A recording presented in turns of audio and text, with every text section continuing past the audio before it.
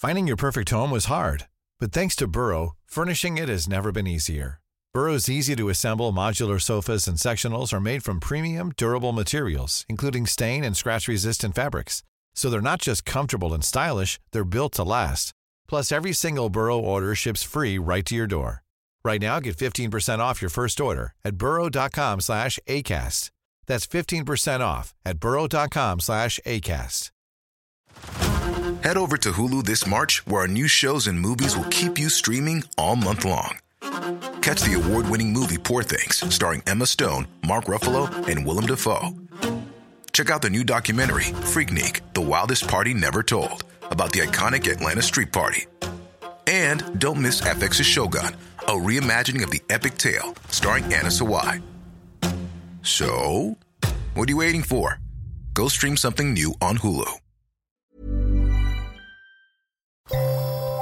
The Guardian. Hello and welcome to the Guardian Books podcast with me, Sian Kane. And me, Claire Armistead. This week we speak to Hazel Carby about her history of the British Empire as told through the story of her own family.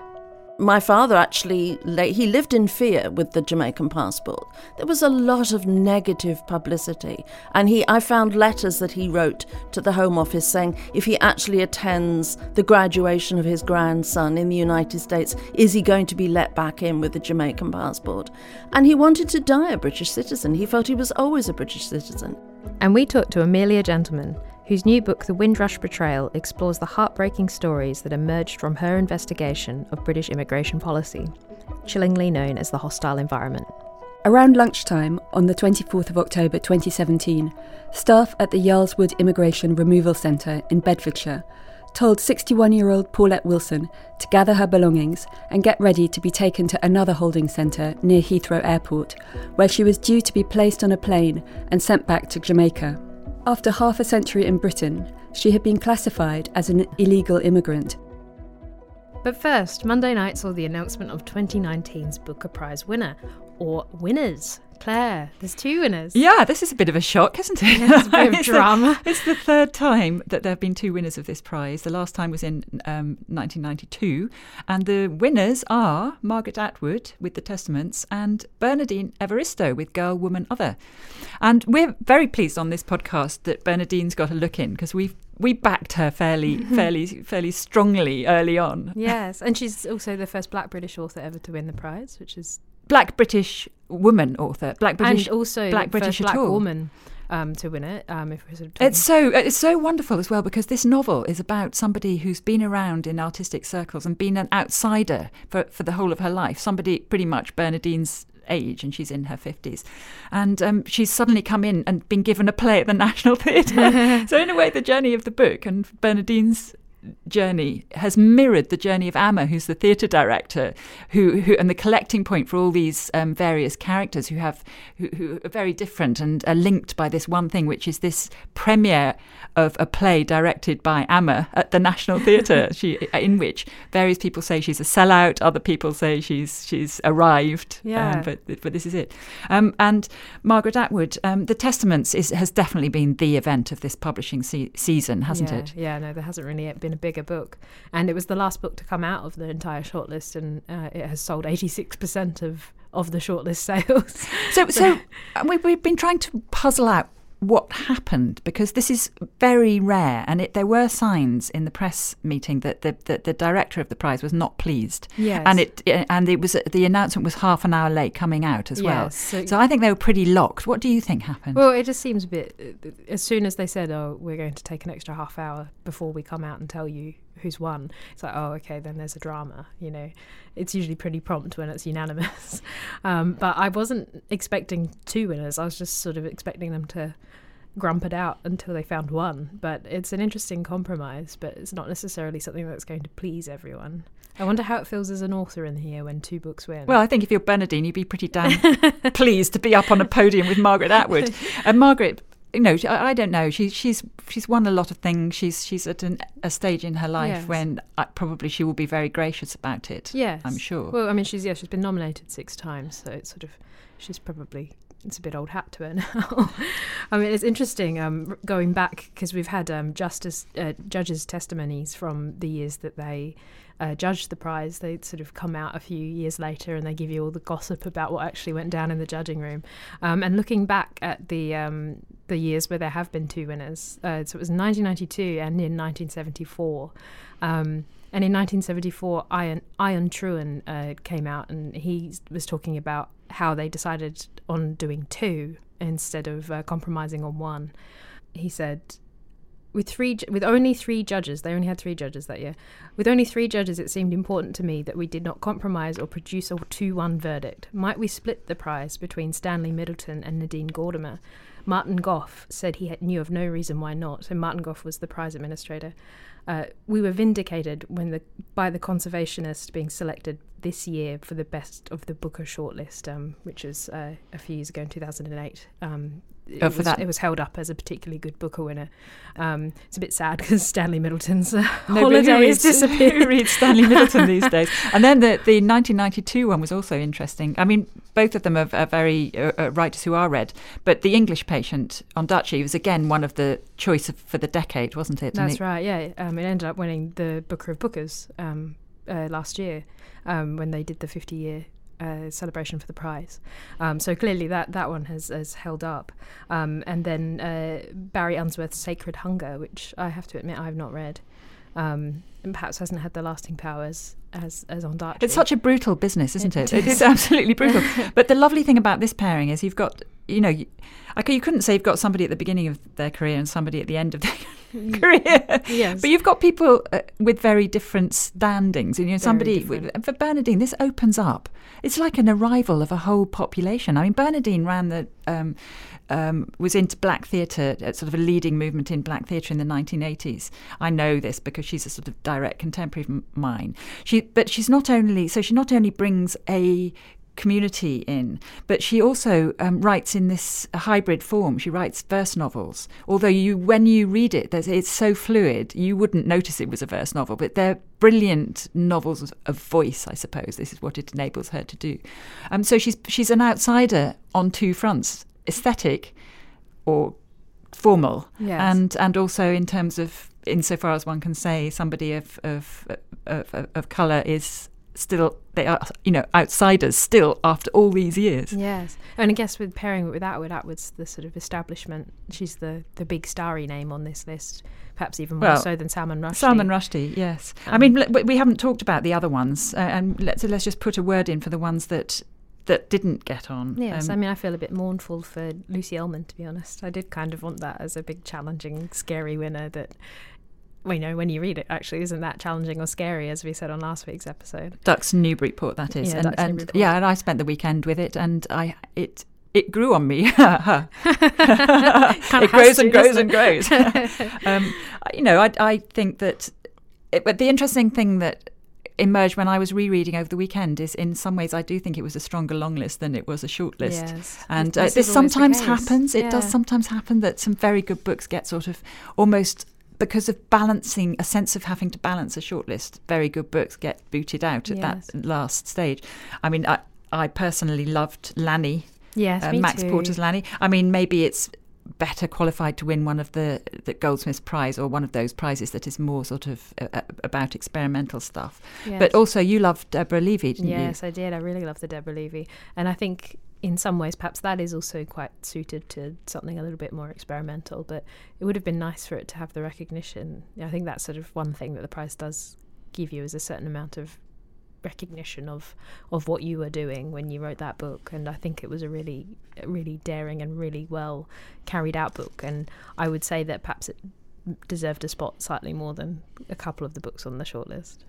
But both of these books are in their different way. I mean, they're both very readable. Maybe that's one of the things about it. We had Milkman last year, which everybody thinks is a masterpiece. It's not the most easily readable book. We've had Paul Beatty, we've had Marlon James, we've had a lot of stonkers that actually don't really and don't George hit Saunders, that. Lincoln in the Bardo, George which Saunders, on the face of it was challenging, but I think when people got the hang of it, I mean, he came on this podcast and said that most people tend to give up around page 30, but then think about it and go back. So this prize this year has been, one of its distinctions has been, it's like, I remember, I think we said right at the beginning, it's like the prize of a prize list put together by someone with a marquee to fill. Yes. They're all sort of big hitters in different ways.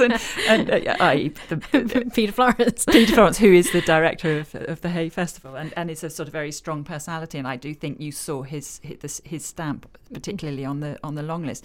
But these, but he has delivered. They have delivered. The judges collectively have delivered 2 very readable books, which and Margaret Atwood is already proven. It's massive. It's sold something like 179,000 copies already, and it was the last book to come out on the shortlist, and it accounted for 86% of the sales. And then Bernardine was actually the one that sold the least. And so Bernardine is waiting. All these people waiting to discover this novel, and I think they won't be disappointed. I think they will. People will enjoy this. Yeah. So, what do the verdict? Thumbs up, thumbs down, thumbs middle. Yeah, I just think it's a bit of a cheat. Yeah, it's a little bit. I kind of wish they'd maybe stayed in there half an hour more, and come out at postpone the prize for a day, or postpone it for a year, like the Nobel's just done. Yeah, we got 2 Nobels and 2 Bookers this week. There's too many prizes. It's too much work for us, Sian. I need a nap. Now to the discussion you had with Hazel Carby and the Guardian journalist Amelia Gentleman. Hazel Carby's new book, Imperial Intimacies, is a history of the British Empire, told through the lens of her own family story. Hazel was born to a Jamaican father and Welsh mother, and explores how her place in her home, her neighbourhood, and in the country of her birth was always in doubt. Guardian journalist Amelia Gentleman's investigation into the Windrush scandal set the political agenda in 2018, bringing down a Home Secretary. And what started as a newspaper article turned into a book, The Windrush Betrayal, after Amelia was contacted by more and more people whose lives had been upturned by the hostile environment. When Hazel and Amelia joined Claire in the studio, Amelia began by reading from the beginning of The Windrush Betrayal. How do you pack for a one-way journey back to a country you left when you were 11 and have not visited for 50 years? Around lunchtime on the 24th of October 2017, staff at the Yarlswood Immigration Removal Centre in Bedfordshire told 61-year-old Paulette Wilson to gather her belongings and get ready to be taken to another holding centre near Heathrow Airport, where she was due to be placed on a plane and sent back to Jamaica. After half a century in Britain, she had been classified as an illegal immigrant and was scheduled for imminent removal. Packing did not take long. The clothes she had been wearing when she was arrested a week earlier had been confiscated, leaving her with nothing she could call her own. She put the detention centre-issued toothbrush and nightclothes into a large plastic laundry bag, along with a towel, some soap and some underwear which had been provided by the guards. She looked at the grey prison tracksuit she had been given and wondered how she would manage in Jamaica, with no appropriate clothes and no money. Staff led her to an upstairs room to wait for a van to transfer her to Heathrow. For a moment, Paulette, a cook who had worked in the House of Commons canteen, was quiet, dazed by her own terror. Then she asked if she could call her daughter, Natalie. She dialed the number, waited for Natalie to pick up, and began to scream. "They're taking me away. You have to stop them." That is the opening of Amelia Gentleman's brand new book, The Windrush Betrayal, Exposing the Hostile Environment. And also with us in the studio, as well as Amelia, is Hazel Carby, whose new book, Imperial Intimacies, A Tale of Two Islands, gives the background to this story and frames it in a very personal way. So I want to start, Hazel, with saying you haven't read that passage before. What were your feelings hearing that passage? The first thing that came to my mind was for how long my father lived in fear, actually. He had a British passport. He joined the RAF he landed in England in 1943. But after the end of the war and after being discharged, like many people in Britain, he didn't bother to renew his British passport until he actually wanted to travel abroad. And so in the 70s, when he wanted to visit his siblings in the United States, he gathered all his documentation, including his RAF records and all his employment and his British passport that he'd had that was no longer valid, and went to Luna House for his appointment. So these books, although they deal in a way with the same sort of area. They choose different ways to do it in. Amelia, your book is it's a recap and an expansion of the reportage you've been doing for the last 2 years around what we erroneously, you point out, in some ways call the Windrush generation. Just tell us exactly why that is an inaccurate way of describing them. So the book is a much more detailed plunge into what caused the huge political scandal of 2018 when, if you remember, we saw the Home Secretary have to resign over the Home Office's treatment of thousands of people who were here entirely legally but who had been wrongly classified as illegal immigrants. And these were people who, as a result of being wrongly classified, got caught up in the hostile environment and found that they were made homeless or were sacked from their jobs because they didn't have the right documentation, or they weren't able to travel or get the healthcare that they were entitled to. And in some cases, like the woman Paulette, were threatened with deportation. And some people were, in fact, removed from the country and taken back to countries that they'd been born in but hadn't lived in for decades.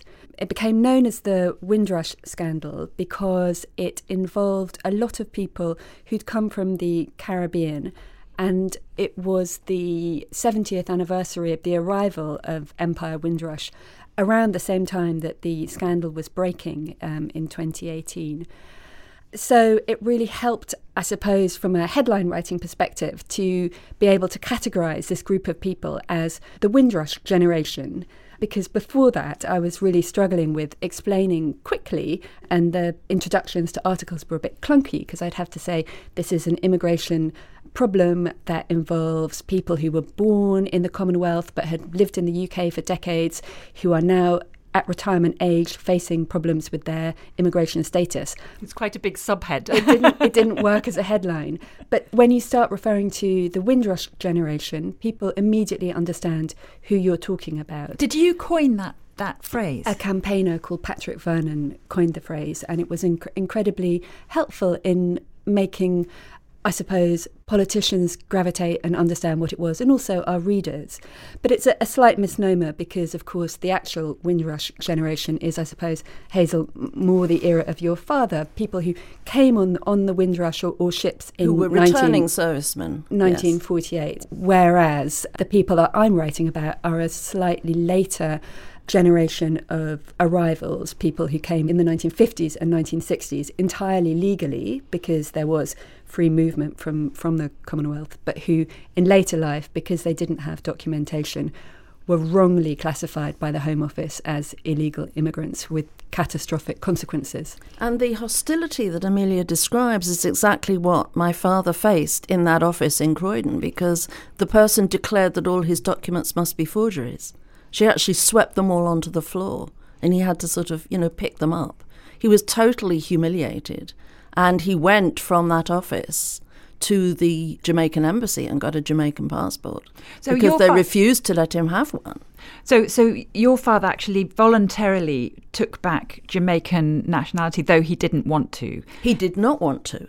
He was never issued with any official documentation that he was being refused a passport. This was entirely just a daily practice of giving one of them a hard time, basically, and sort of thinking, oh, well, he won't be back. And it was this daily humiliation, this struggle to be British. And my father actually, he lived in fear with the Jamaican passport. There was a lot of negative publicity. And I found letters that he wrote to the Home Office saying if he actually attends the graduation of his grandson in the United States, is he going to be let back in with the Jamaican passport? And he wanted to die a British citizen. He felt he was always a British citizen. He was born a British citizen. And he actually struggled and got his British citizenship returned after years of fighting for it under the 1981 Act. But this sort of daily hostility and humiliation and fear predates the current moment. This is what people lived with, even if they had fought for this country during World War II. So your father married a Welsh woman, yes, and they came to live in England, and the result of that was you. Yes, in my father was actually shortly at that after point the war. based in Lincolnshire, in RAF Waddington, and then they moved to London. But they couldn't find anywhere together to live because people would not rent housing to a mixed-race couple. And it was actually worse. I was born in Devon. My mother went to Devon to a relative. And I was born down there. But they had the hardest time. They actually managed to scrape up a deposit for a bomb-damaged house, which actually severely bomb-damaged house. And when it was repaired by the council, they rented rooms upstairs. But the hostility they faced, and not just being a black and white couple, but then having what was called then, of course, a half-caste child, was extraordinary. And my mother was vilified, as a white woman who was actually in this relationship with a black man. The form that you choose for this book is very interesting because it's in a way a dual biography of your two families, one in Jamaica and one in England. But they're not predictable. I mean, I said to you when we met downstairs, I felt I was ambushed by this book. I hope in a good way. Totally in a good way. For example, you trace Carl's family back to the Carby from whom your name comes, who was, of course, a white plantation owner who gave his slaves the name Carby.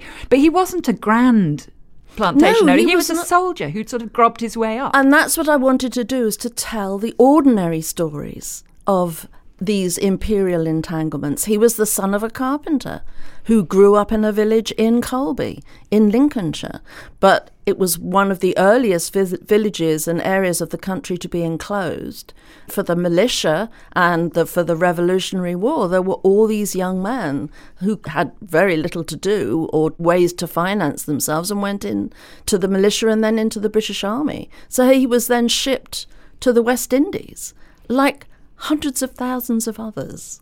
So it's the ordinariness of the way in which people get scooped up into these situations and then become, as he learnt in Jamaica, was to how to be a white man that could act with impunity and control enslaved people and purchase them. You go back to the slave register in 1816, in which you find that most of the slaves don't have second names, but two do. Yes. And the ones who do are Carby. So you were assuming that they were his children? Yes, more than an assumption, yes. I found a lot of sort of documentation other than the slave register. The slave register I found because of my father's stories of being taken back to Swift River by his grandmother every summer, and he said everybody there was called Carby. So I followed that route. But I also found Lily Carby's will, and in there he was naming the children that he'd had on various plantations, actually. Now, you say, and fortunately for you, empire is accounting, continuous and rigorous accounting. But that's only part of the story, that you can go back and find slave registers from the 19th century. But there's also... But they are accounts. They are these ledgers, these extraordinary ledgers, and they just list, Negro, Negro, Negro, Negro, Creole, Creole, Creole, and just these names that are not those enslaved people's names. Those are the names that were given. And Lily Carby actually gave all his enslaved people the names of his family in that village in Colby in Lincolnshire. We know of the existence, but what we don't know is about the personal stories at all. And this is something that is very resonant in the reporting you've been doing around Windrush, Amelia, isn't it? That the humanity of these people is utterly unknown to the system. And that is why, for example, Sylvester Marshall, turning up at hospital for cancer treatment, finds he's not going to be treated unless he pays £54,000 when he's lived in the country most of his adult life. Yes, I think in the reporting of this issue that we did at The Guardian, it was incredibly important to try and explain exactly who these people were who were being so badly mistreated by the Home Office, because we are confronted by so many different strands of Home Office intransigence and cruelty, and it can become kind of quite overwhelming unless you really bring to the fore who the individuals affected are. So quite early on we made a decision to try and photograph everybody who was happy to be photographed, because of course it's quite a big deal to put your life on display like that, but really to explain that these are our neighbours, they're people who we would never question their right to be here. And by telling in detail their lives, how they'd come here, how, in fact, most of their lives after the kind of very, very profound racial tensions of the 60s and 70s actually had progressed and flourished and were going in positive directions until the beginning of the hostile environment in 2012 made things suddenly so impossibly complicated. But yes, absolutely, telling personal stories was at the core, I think, to both engaging our readers and eventually in shaming politicians into action, quite belatedly, but finally there was action. And after the break, we'll have more from Amelia Gentleman and Hazel Carby. Finding your perfect home was hard, but thanks to Burrow, furnishing it has never been easier. Burrow's easy-to-assemble modular sofas and sectionals are made from premium, durable materials, including stain and scratch-resistant fabrics. So they're not just comfortable and stylish, they're built to last. Plus, every single Burrow order ships free right to your door. Right now, get 15% off your first order at burrow.com/ACAST. That's 15% off at burrow.com/ACAST. Hey, I'm Ryan Reynolds. Recently, I asked Mint Mobile's legal team if big wireless companies are allowed to raise prices due to inflation. They said yes. And then when I asked if raising prices technically violates those onerous 2-year contracts, they said, "What the f*** are you talking about, you insane Hollywood ass?" So to recap, we're cutting the price of Mint Unlimited from $30 a month to just $15 a month. Give it a try at mintmobile.com/switch. $45 up front for 3 months plus taxes and fees. Promo rate for new customers for limited time. Unlimited more than 40 gigabytes per month. Slows full terms at mintmobile.com. Welcome back to the Guardian Books podcast. Let's rejoin Claire's conversation with Hazel Carby and Amelia Gentleman. Claire asked Hazel to read a passage from her book Imperial Intimacies, addressing what she calls the question. When I was a newly minted assistant professor of English, I asked Professor Michael Thelwell, author of The Harder They Come, if he would be willing to come and talk to my students about his novel, which I was teaching in a course on Caribbean literature. I had composed and mailed a letter of invitation which covered all of the basic information, and I said that I would follow it with a phone call. I practiced what I was going to say and also imagined various questions that he might raise about the course, the students and the novel. And I had these notes in front of me on my office desk when I picked up the phone. I felt nervous at the prospect of talking to such a prominent Jamaican author, academic and activist. But I was totally unprepared for what Professor Thelwell wanted to discuss, my surname. He had clearly been mulling it over because as soon as I introduced myself, he asked, "Now how come a young lady with the Jamaican name of Carby speaks with an English accent?" "I was born in England," I stammered. "And your father is?" I gave my father's name and a brief account of how he grew up in Kingston, volunteered for the RAF in 1942, and ended up marrying and settling in England. But it was clear from the deep sigh that issued from the other end of the line that what I said was a woefully insufficient response to, "And your father is?" The actual question was a question I didn't even realise I was being asked. Exercising patience with this obviously slow-witted young British woman, the professor eventually had to spell it out. "Are you from the black Carbys or the white Carbys?" I didn't hesitate to reply with utter conviction, "The black Carbys." Now, I would repeat that response if I was asked the same question again more than 3 decades later. However, I would now add, in Jamaica, it is never quite as simple as that.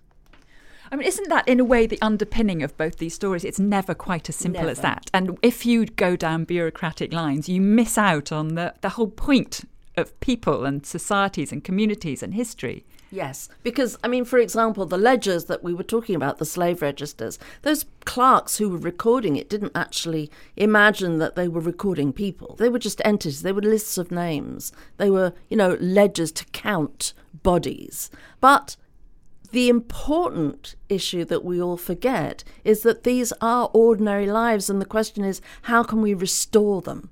So I actually take the lives of both sides of these families in Britain and in Jamaica and use them as skeletons to tell this wider story of colonialism and imperialism and reinsert their lives right into the centre of it. They're ordinary, everyday lives. Now, I mentioned the Carby story, the fact that Carby wasn't a grandee. He was a sort of man coming up Son from of the a bottom. carpenter and British Army infantry person. But you look back to the parallels, and at one point you have the two matriarchs, the one of whom in England had 9 children and was a seamstress and ended up in the workhouse. In the Bristol workhouse. She died there. So again, it's not just a simple story of empire and some people being it absolutely isn't. privileged. And I actually think a lot about questions of education. On both sides, there was real ambition for education. My father couldn't afford to go to the good schools in Jamaica, and he had to leave after the elementary level and support his family. And in Bristol, they also were extremely poor. I also look at health. Health is really interesting in terms of sort of equalities. On the maternal side, many people up to my grandmother, actually they died of tuberculosis. So did my great-grandmother in Jamaica, although there was a lot of shame about it.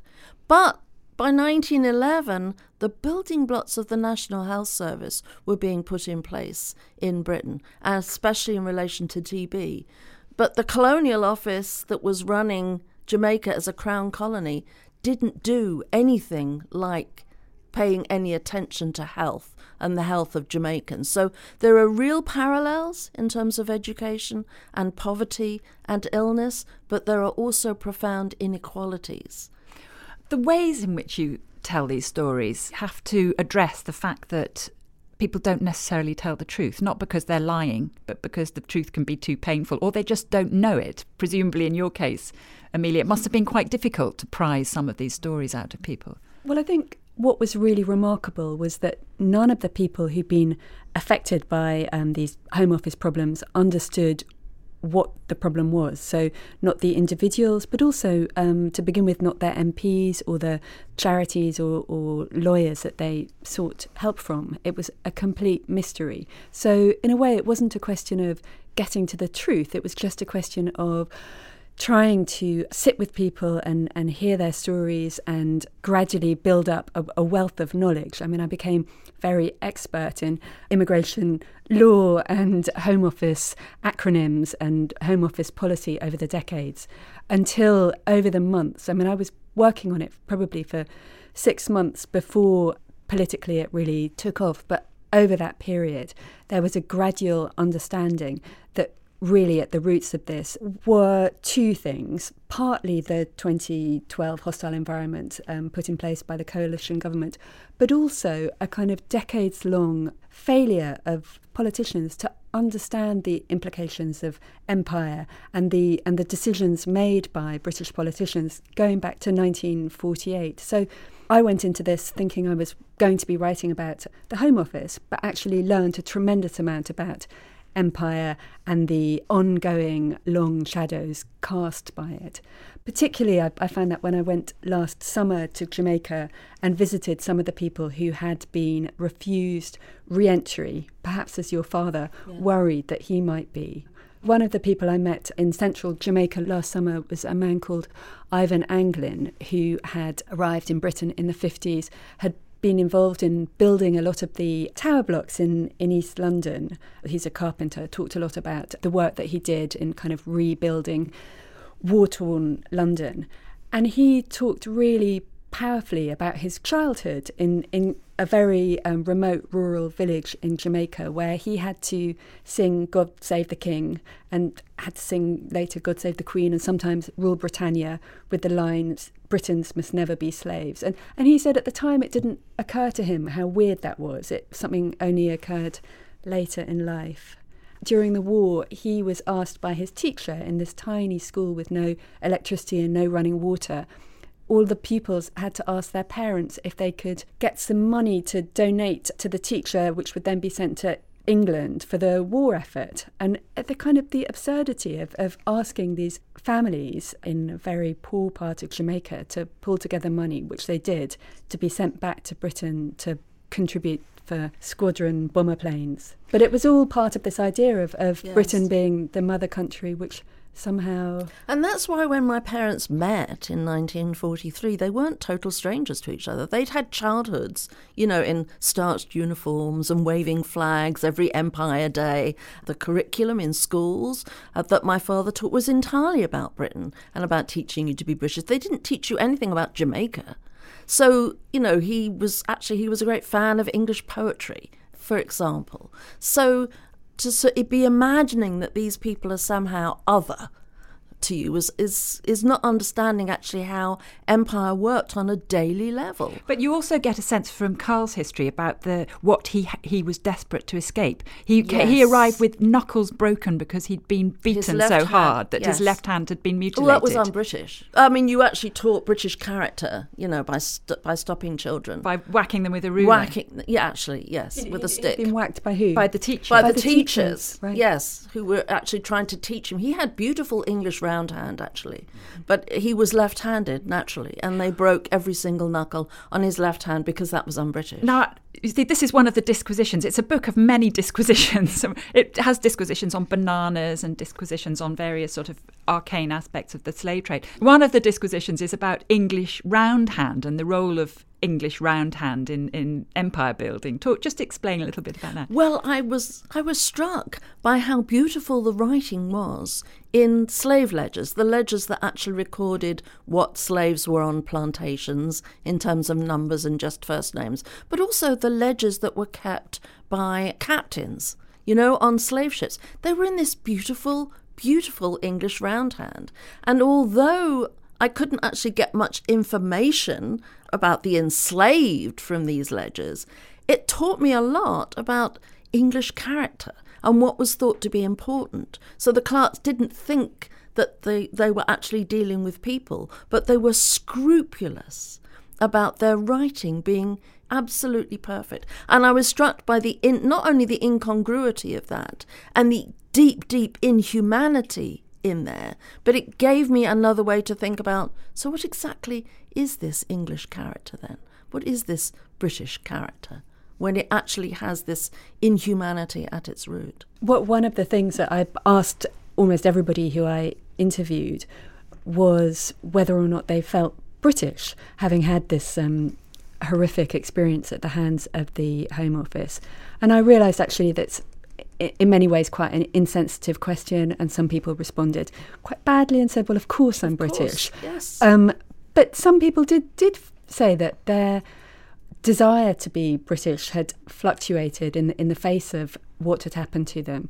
And the whole ongoing, very, very painful experience of being so wrongly treated by their hostile environment caused really, really uncomfortable existential questions for everyone affected. Yes, I know. I remember my father had sort of crises like that. He was a very, he was a sort of suit and tie person. He was very proud of that, but he also swallowed an awful lot of these sort of like daily insults. But he worked for Westminster City Council for more than 30 years, and one of the things he did at one point was work on the census, and he actually went into the rooms in Notting Hill and saw how, black migrants were being treated and how they had to live. That made a crack, in his sort of sense of Britishness at one point.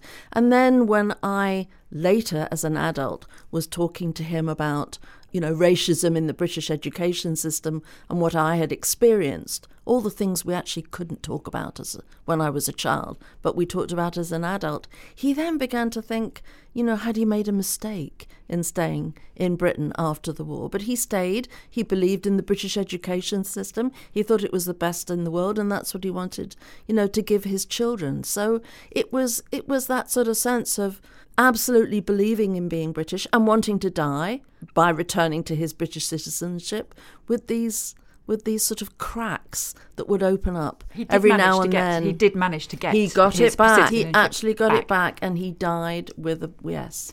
Now, you talk about the things that we couldn't talk about, and that is absolutely a thread that runs through your book. And in a way, it fractures the way you write, in the way that it fractures the identity of the society. So you write about yourself as a small girl in the third person. I do. Because that third person doesn't have the understanding and knowledge you have. But there's also a lot of would it haves in it. Would it have happened? So you take your grandmother Beatrice by the hand and walk through what she might have experienced in terms of the rhetoric around immigration in the early 20th century. I was very interested in actually how, for example, trying to understand how on the maternal side generations came to understand that they were white. I mean, what imperialism meant to them, how they imagined themselves as colonial citizens. And my grandmother Beatrice, living in Bristol, poor as she was actually surrounded by a culture of cigarette cards, daily sort of festoons of spectacles of colonialism and imperialism in the shops, on the biscuit tins, on the chocolates and stuff that would be given in school, even though they were very poor. And there were these lantern slideshows I discovered about Jamaica being shown all over the country and in Bristol. And I imagine what she would have learned if she had gone there. The appeal of the lantern slideshow was, Jamaica is very good for your health. It was that first glimmer of trying to open up Jamaica to tourism, taking tourists one way and bringing bananas in the next. And I imagine I sit in this lantern slideshow with her. I found the script of it, I found all the images, and I was thinking a lot about what would she have been thinking, having escaped, come out to the lantern slideshow from a home that was, her younger sister at 13 was dying of tuberculosis and she had to nurse her. What would she in that moment have learnt about Jamaica and Jamaicans? And what she would have learnt is that poor as she was, she owned Jamaica and Jamaicans. That was the message of the lantern slideshow in 1905. And these were taught in schools too. So we have a sort of quite a tormented history and we have quite a tormented present in your book, Amelia. Is there a happy side to this? Can we take hope from these books? Well, I wrote this book partly as a love letter to journalism because I think as a reporter, I spent a long time writing about things that I think are wrong or government mistakes or things that really need fixing, and most of the time nothing happens. But in this instance, I do come away feeling really positive in a lot of ways because there is real concrete change as a result of all of the articles that The Guardian published. So we can say that 6,000 people who didn't previously have documentation now do have documentation. So that means that they're not worried about the Home Office coming and knocking on their door in the night. The government has promised an enormous compensation programme that could see as much as £300 million being paid out to those affected. It's true, the money isn't yet flowing, but it's underway. 2 Home Secretaries have promised reform of the immigration system. We haven't seen it yet, but they have at least acknowledged change needs to happen. So I'm slightly torn in that I'm kind of thinking, hurry up and let's actually see all of that change. But I do want to be positive because I think it is a real example of journalism highlighting that there's a problem, a hidden problem, exposing it and action coming as a result. And I think those moments don't often happen. So we have to kind of try and feel upbeat about them. The journalism is extraordinarily important. You get this sort of sense, there's a glimmer, a door is opened here and it can't be closed down.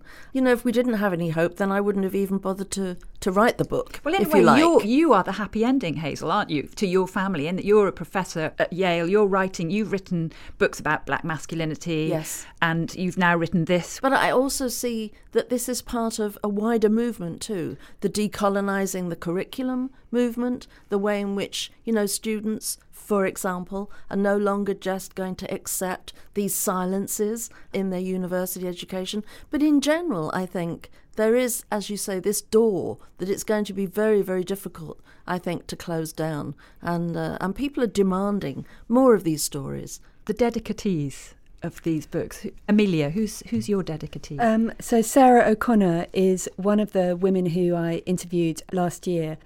She arrived at the age of 4, worked in Britain for decades, paid taxes, married someone British, and then found in 2016 that she wasn't able to get a job because she had somehow been classified as an illegal immigrant, despite 50 years in the UK. She was one of the most vocal campaigners on the issue when it became known and spoke very powerfully in Parliament about it. And unfortunately, she died last September. She was unwell, and so I've dedicated it to her, Sarah O'Connor.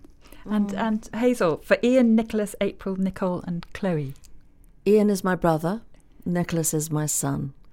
And April and Chloe are two younger cousins. They actually call me aunt, who look up to me a lot. But it's also to give them their history too, because it involves their families. I'm very close to them, and I also want to dedicate it to this younger generation, and I want this to be for the future.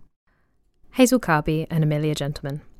Hazel's book Imperial Intimacies, A Tale of Two Islands is published by Verso. Amelia's The Windrush Betrayal, Exposing the Hostile Environment, is published by Guardian Faber. And you can watch a new Guardian documentary following Paulette Wilson as she travels to Jamaica, a country she had not visited since she left at the age of 10. You can find it at theguardian.com/documentaries. And that's all for this week. Next week we'll be looking at the history of the book itself and reflecting on the most ancient long poem known to exist, Gilgamesh.